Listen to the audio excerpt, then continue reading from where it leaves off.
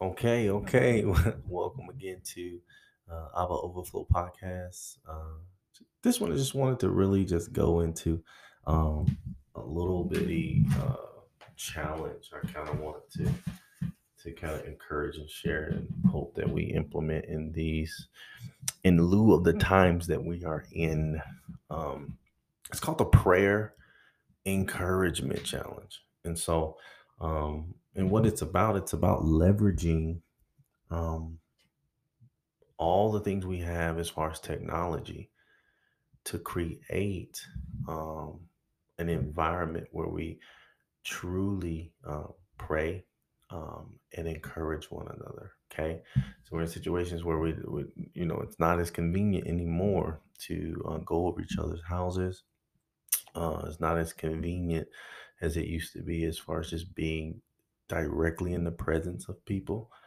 Um, and so I just really wanted to have us, be encouraged when it came to, when people say, "Hey, I'll be praying for you," that needs to go out of the window because nowadays we can call, so we need to be calling and praying right there on the phone with each other, and also you can send voice memos and voice messages, and this was really spurred by my mom.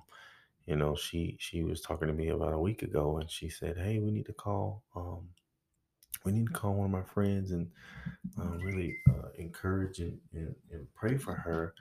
And it made sense because she was like, people need to hear the words." And that just rung something on me and in me. I said, that is so true. You ever had someone pray for you and the words of their prayer is just the fact that you can hear them praying, and you know that they're praying for you, and those words are encouraging and they're life-giving, and they're giving you faith, and they're giving you boldness, and they're breaking off fear and anxiety. That's prayer, you know?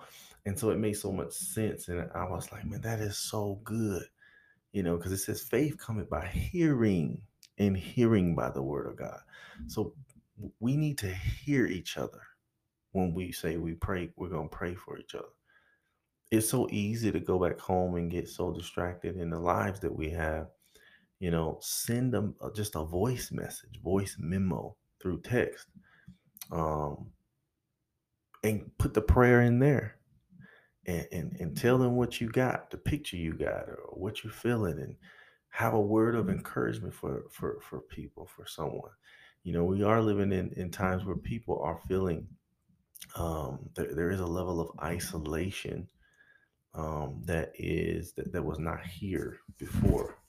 And so just those little messages, they go a long way, because even if it's just boiled down to the basic necessities, it just shows that the person cares.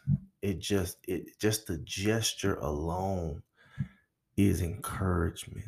It's like a hug.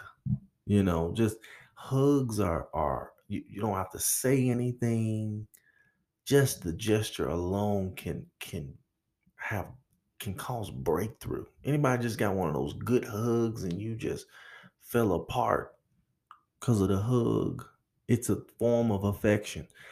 I feel like I feel like voice memos and calling and praying and those different things are different forms of affection um, that just suggest um, that we love each other, we love you, we're here for you, we support you, and then we're not just saying, "Oh, I'm gonna pray for you," but we actually are praying for you. And so I just want to encourage everyone to start sending flurries, start sending flurries of prayers and encouragements to each other. Even if you're seeing people pretty regularly, still send it. We have a pastor at our church that is so amazing at that. She's always sending little messages. I was praying for you and thinking about you. Just want to say I love you, and we're praying for your family. Like, they go so long. They go such a long way. And she was doing that way before COVID-19, but I think that needs to be a common thing. Um, we need to start infusing the heart of God within the technology that we have available to us. And so, yeah, go with that. See how that goes, see how that implements. And yeah, talk to you guys later. Peace.